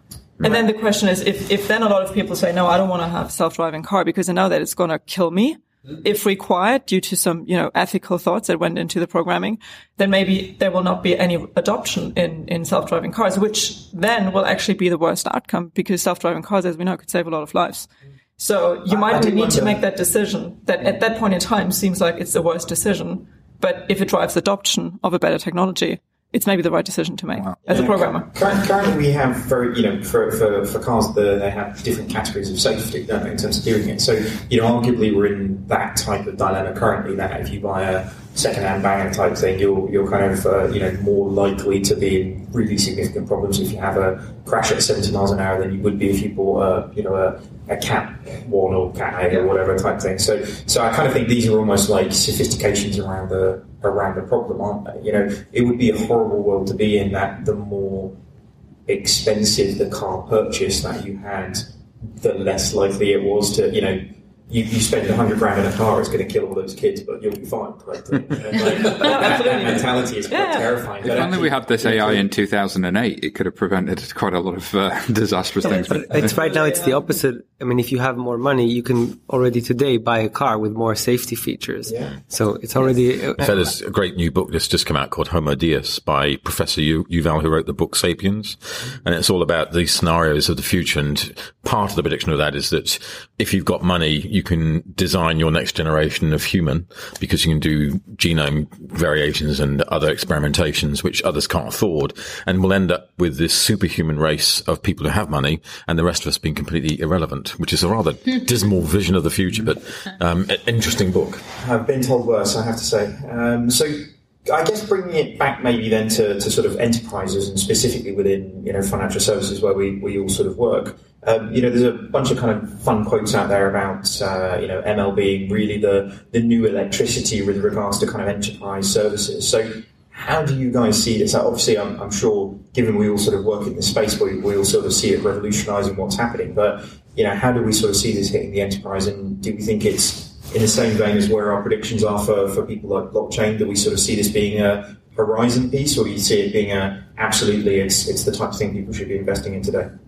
So I think Watson, our proposition for financial services is quite straightforward. So one is about how can you use cognitive or AI technologies to transform the front end of customer engagement, so in the front office. And the most obvious example of that is the chatbot or the virtual agent, which does have a fairly simple and direct business case, which is why it's probably got a stronger adoption and creating more buzz. And then the second area is how can you use cognitive technologies to support decision-making within deeper layers of the organization. So for the expert, that might be the asset manager or the wealth manager or the contact center person or the underwriter or the claims professional, you name it, but supporting decision-making. So a few examples that are interesting to me in particular is the work that we're doing in risk and compliance. So where we're training Watson to understand banking laws and regulations so that in different countries, so that it can help banks deal with, or financial services organizations deal with compliance and importantly the delta or the change in regulations, which is quite interesting. And another one is in the area of insurance or even in banking. Typically, a lot of financial services companies aren't very good at knowing who we are as a customer and following us through our lives, so changes in life events and things such as those. But using cognitive sort of capabilities and AI sort of capabilities, you can kind of transform that and kind of be with that customer and really know that customer through their lives. So some of the work that we're doing with Swiss Re is around the space of creating a cognitive center of competency so that we can embed cognitive in different workflows and applications, starting with underwriting. Okay. But are we kidding ourselves here about decision support? Because in the end, the big business case for this is getting rid of people. If we're trusting a car with driving itself, and we can, code 100,000, 1 million loads into a decision engine, then surely that's going to be better than underwriter, far cheaper, and lead to a very different organisation. So I guess I'm kind of like testing this, but I can imagine that to sell it to bank employees, it would be great that this is decision support, and you'll work together with your robo counterpart, and then a few months down the line, unfortunately, robo has taken your job. Well, I put it in a different context, and it's to what we were saying with Ella earlier, is that by way of example, if you were going into hospital for a heart operation, let's say, and you were told you can either have the human doctor who's actually 1 in 1,000 times made a small mistake, but no one's died yet, thank goodness, or you can have the robot doctor who's actually done 1 million operations and never had a mistake. Which one would you choose? And that to me is the passive versus active investment review, which is saying I'll go for the passive guys because I've got confidence that they'll get it right more often than the other guys. Yeah, I think one other example that we frequently use when people are concerned about, an algorithm making investment decisions for them is, think about a plane, like a modern big passenger plane. I don't think anyone would feel comfortable these days knowing that there was no autopilot in there. Yet we also wouldn't feel comfortable knowing that there's no actual pilot in the plane. So we basically want both, right? And that's how we think about, algorithms or machine learning. You typically would want to have a combination of both. You still need the human element for oversight, for, training an algorithm, also for, being just a counterpart that people can contact if they have a question and so on. So that will always stay there, we believe. But there are just some things that an algorithm can do better because we don't have computers and chips in our brains, unfortunately. So we just can't process data that well. But we have all the other things that a computer doesn't have. I think that's very similar to our approach in the sense that we want to complement especially many of our clients are especially in the on-demand area are startups, and they're building their organization, so they don't have the problem of legacy systems or staff. They have to build an organization and have to acquire the software to do it.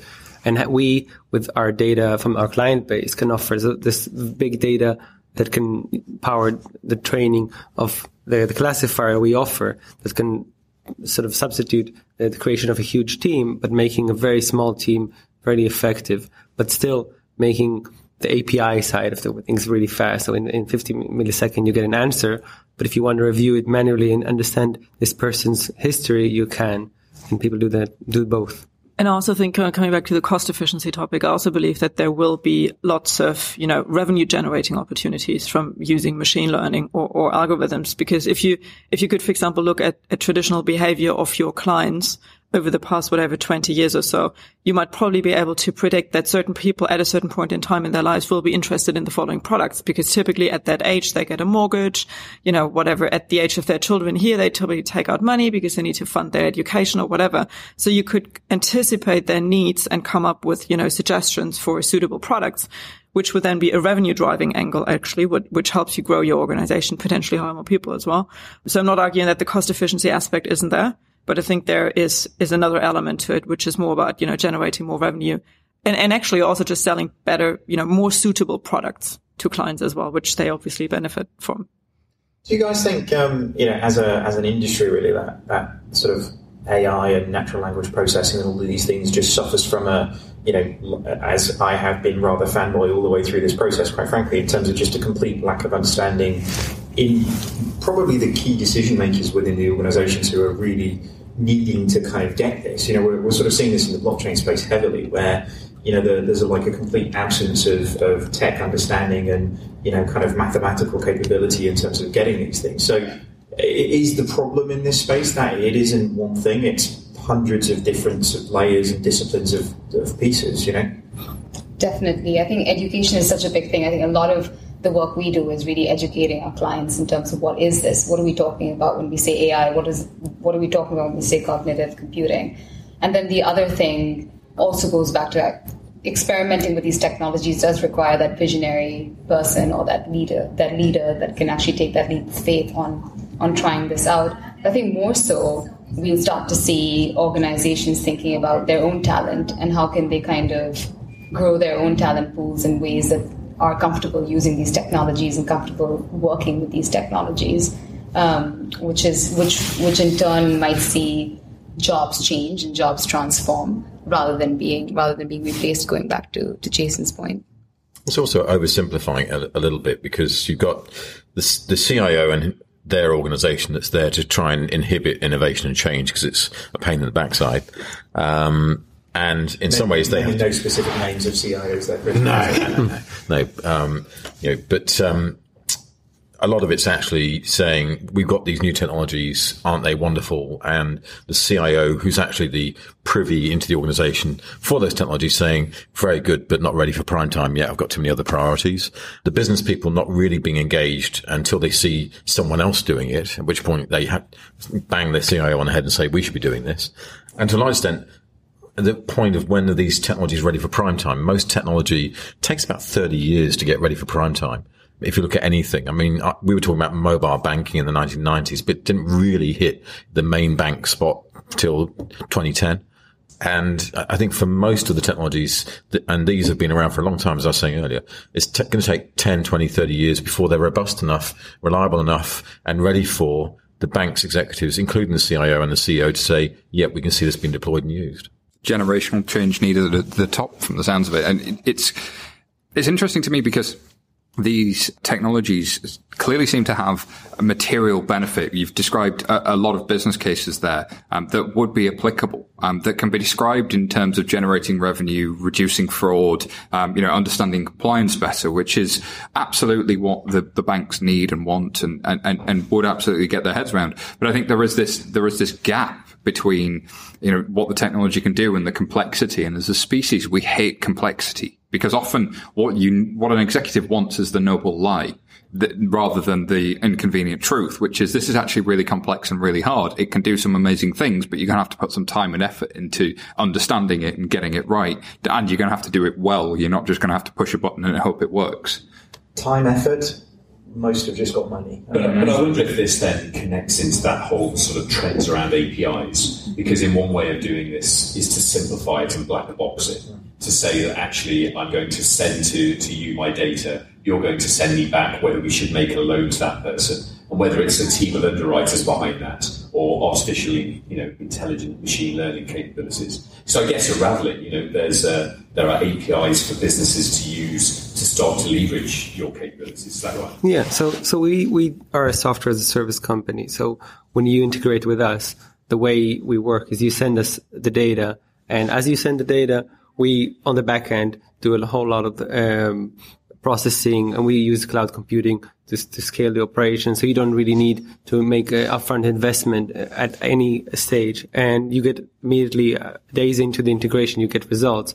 And we see this, obviously, this in other domains as well. So image recognition, Microsoft with Azure and Google released their API. So if you want to scan a document, you don't really need to build your OCR technology. You can just send a document and get the API results. And so similarly, we just allow the developers who are sort of the first client of our product a very smooth integration process. The documentation is smooth, and we provide them with help.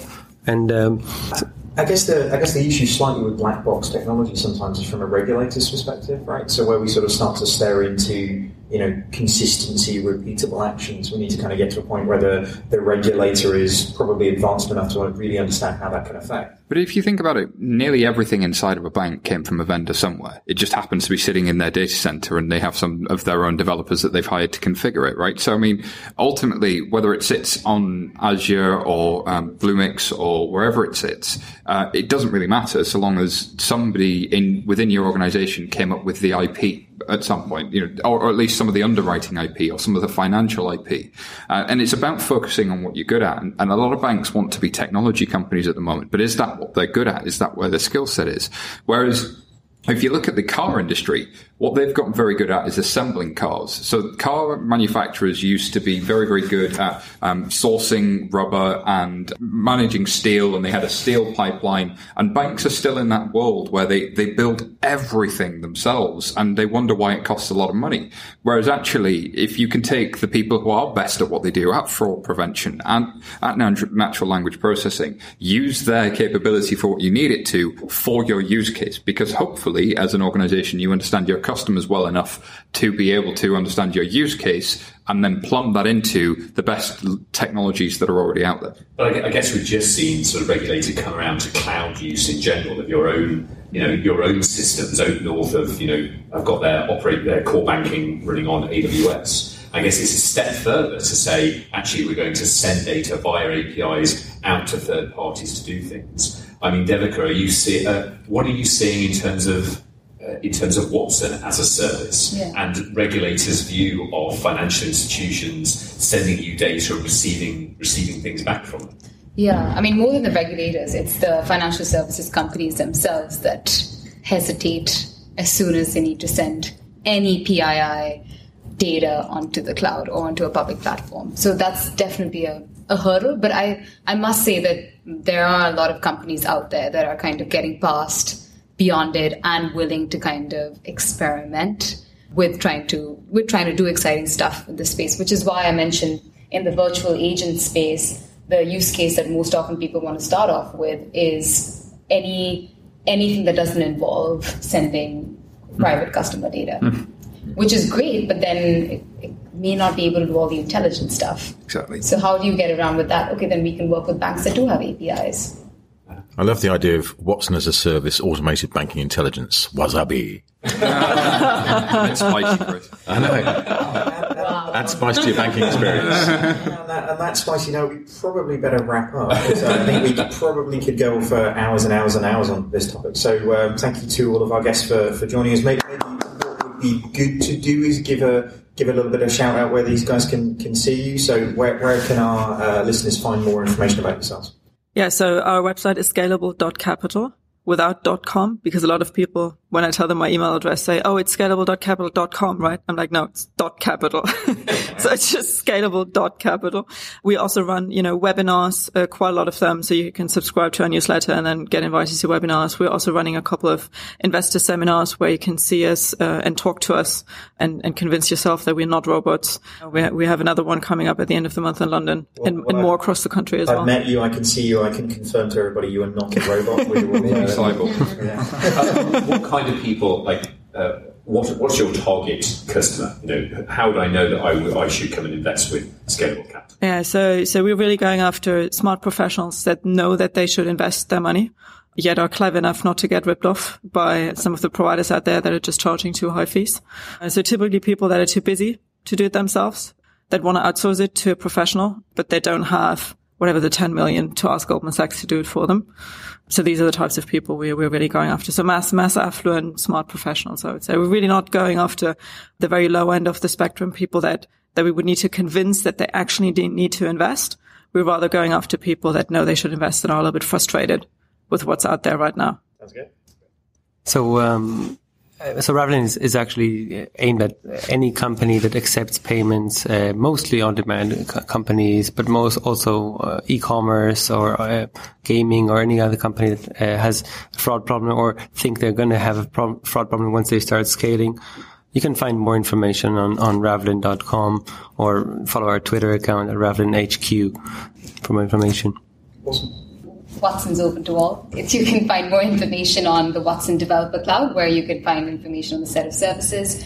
Quick mention, we just launched our conversation service, which allows you to more easily build your chatbot and virtual agent. And to kind of celebrate the launch, we're having a hackathon on 6th and 7th of October at the Rainmaking Loft in London, which is open for everyone to come and join and register. You can get more information on my LinkedIn profile or Twitter. Awesome. Thanks very much, guys, for joining us. Thanks for having us. Yeah, thanks for having us. Awesome. Thank you very much for joining us back in what is turning out to be almost an AI marathon in FinTech Insider terms, which is awesome. There's so much amazing things to be talking about in this space that I think we could probably go on for days and days. What we've looked to do in this last segment is get Davika back. And again, I think I'm probably mispronouncing it in any single way in terms of your name. I know. Davika? Davika. You think I'd be able to do this given my name is David on this sense, but actually Davika was Davika. Right. I'm nailing this now in terms of doing it. But you were kind enough to only after kind of a year of me getting your name wrong in terms of pronunciation, point it out to me in a very sort of nice and sweet way. So I appreciate you being so kind and considerate to not do it, A, in front of a bunch of your colleagues, and B, I'm not really sure entirely why I'm bringing it up on a podcast for all these people to listen to. But thousands of listeners. Indeed, like clean slate. I feel I've got it off my chest. We can kind of maybe move on in terms of doing it. So I think what we're going to try and do is unpack a little bit more about what it is that IBM and Watson are doing, and also learn a little bit more about you, not just the pronunciation of your name clearly, but actually how you got into working in the Watson division. I think a few interesting things up the front here that I found entertaining. I didn't realize this, and I think Jason, was it you who pointed this one out in terms of the kind of HAL reference? Yeah, I said to David last night as he was looking through sort of IBM and Watson stuff that HAL, the evil robot in 2001 A Space Odyssey, was actually based on IBM, and the letters HAL are actually one letter back from IBM. And I think that's just, the fact that you're now into Watson, it just leads us on that path. So I guess we should first talk about, are you actually running any program involving evil robots or evil intelligences? I'm afraid, Jason, much to your dissatisfaction, the answer is no. Well, it's both good and disappointing to hear that, I guess, in terms of doing it. But you wouldn't tell me, would you, even if you had? Yeah, wink now if it. Oh, okay. Well, you'll have to figure out what that was anyway. But I think the other thing that I kind of found really interesting when the whole sort of origin of where particularly the Watson thing comes back is the kind of Jeopardy quiz show in terms of where it was, and it feels like it was ages and ages ago in terms of doing it, but that was only back in 2011, wasn't it? I kind of almost, there's a few things that I kind of found amazing of it. Firstly, that they had absolute sort of show champions that, Watson beat in terms of doing it, but also the fact that Watson won $1 million in terms of that show. So what was it that Watson did with that $1 million in terms of doing it? Did it kind of reinvest it in itself to become more intelligent? Shopping. Yeah, because that's what I would have done. But it seems what does a kind of an artificial intelligence robot do with $1 million? So donate it to charity. Is that what happened? That is exactly what happened. It's an amazing thing to do. But I guess I'm interested in the history of that because, while Chris was saying earlier that AI and machine learning, has had a very long, decades of history. It wasn't until 2011, 2012 that things really started to seemingly pick up, new algorithms, new ways of working that seemed to take old problems that needed tens of thousands of lines of code and simplify them down to much smaller areas. And it interests me how that translates into we're going to enter Jeopardy and win. Do you have any sort of, what's the organizational history of how Watson came to being? Because it interests me not only for that, but Watson as a brand is a really interesting sort of group of services and products, I guess. Yeah. So I think IBM as a company has a rich history and a strong history of research and development. So, we've done these moonshot moments of actually landing people on the moon or beating, the world champions in chess. Literal moonshots. That's literal awesome, moonshots. Yeah. And we invest about $6 billion in R&D annually, have a record of having 5 Nobel Prize winners, I think. Wow. And a record patent holding patent as well over time. So it's definitely a serious investment that we make in different areas of technology with serious results. So some of the announcements that we've made recently, not just in Watson, but around other areas of cognitive computing like synapse chips, which is basically taking cues and inspirations on how we organize data in our brains. And then the stuff that we're doing around quantum computing and making it available on the cloud for other data scientists to share expertise are all examples of the kind of leap that we take from a research perspective of really investing in growing these technologies.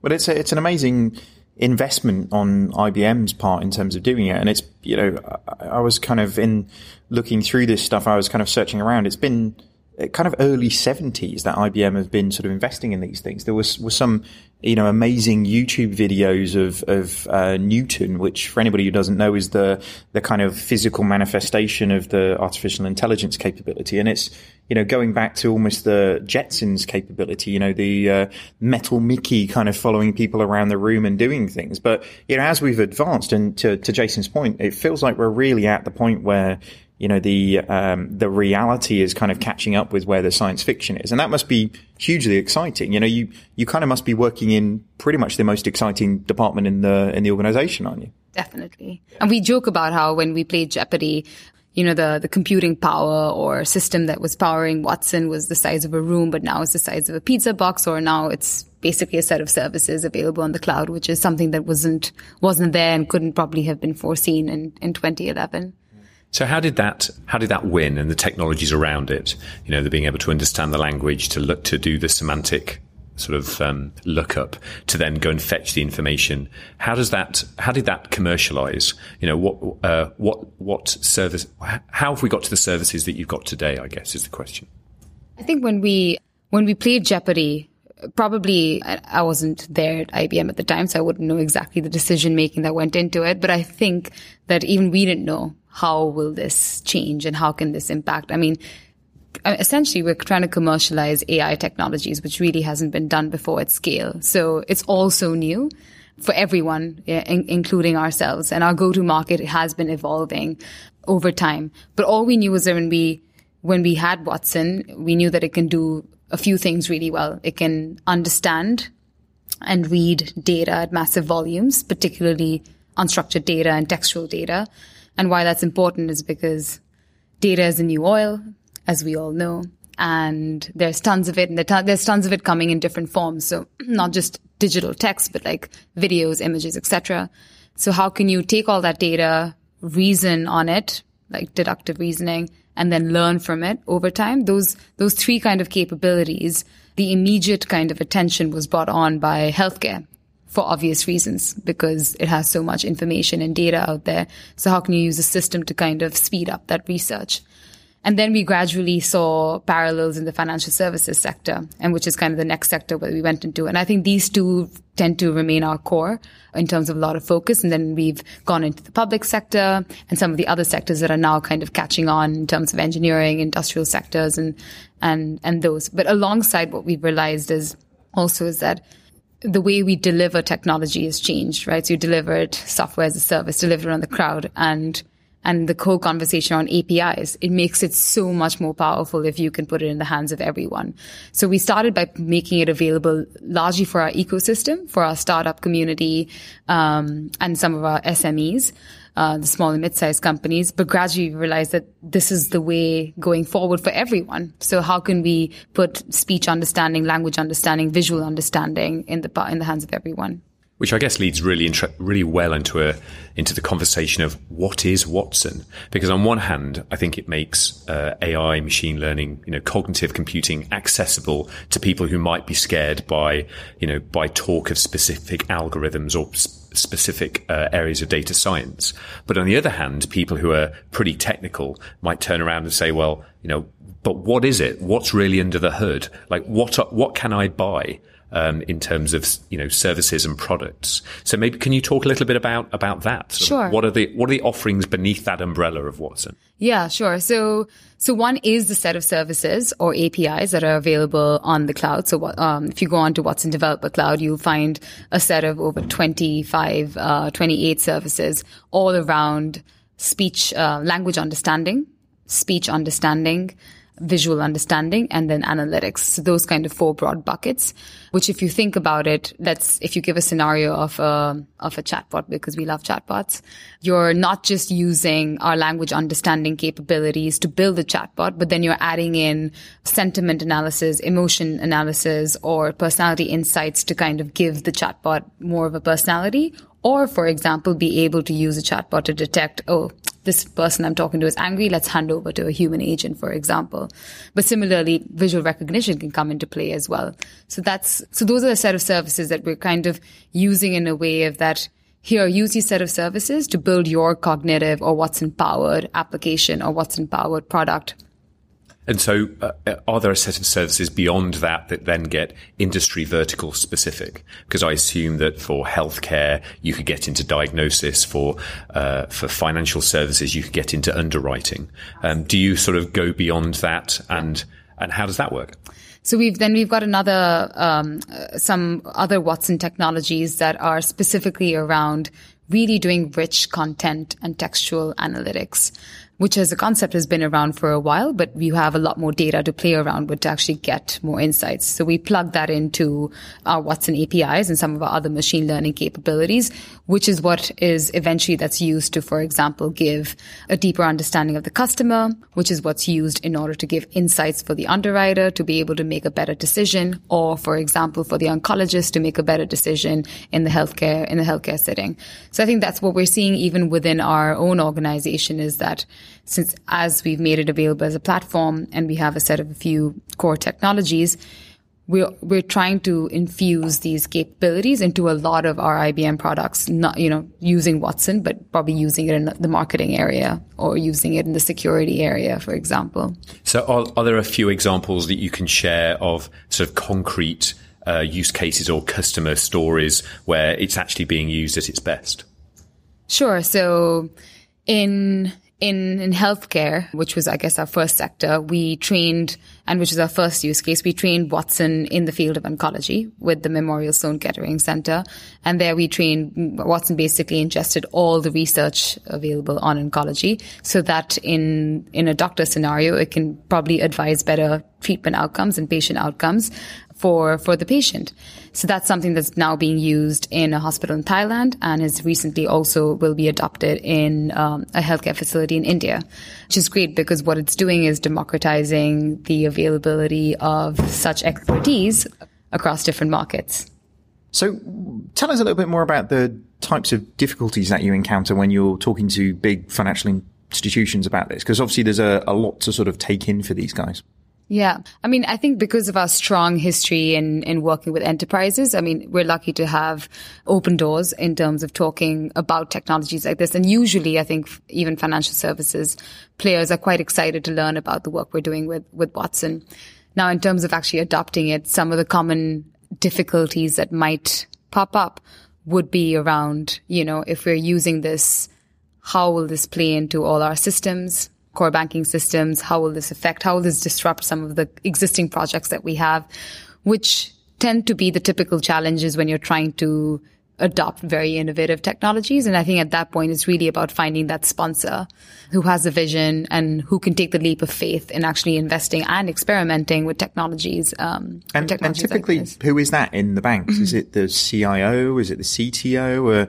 Or, I guess increasingly we're seeing CEOs take a much more sort of, ironically sort of decision-making role in this type of exercise. So where are you guys sort of seeing the main traction? So it could be actually any of those really. It really varies across different companies. But yes, it would tend to be a senior stakeholder within the organization. And yes, it could be the CEO, it could be the chief digital officer or the CIO as well.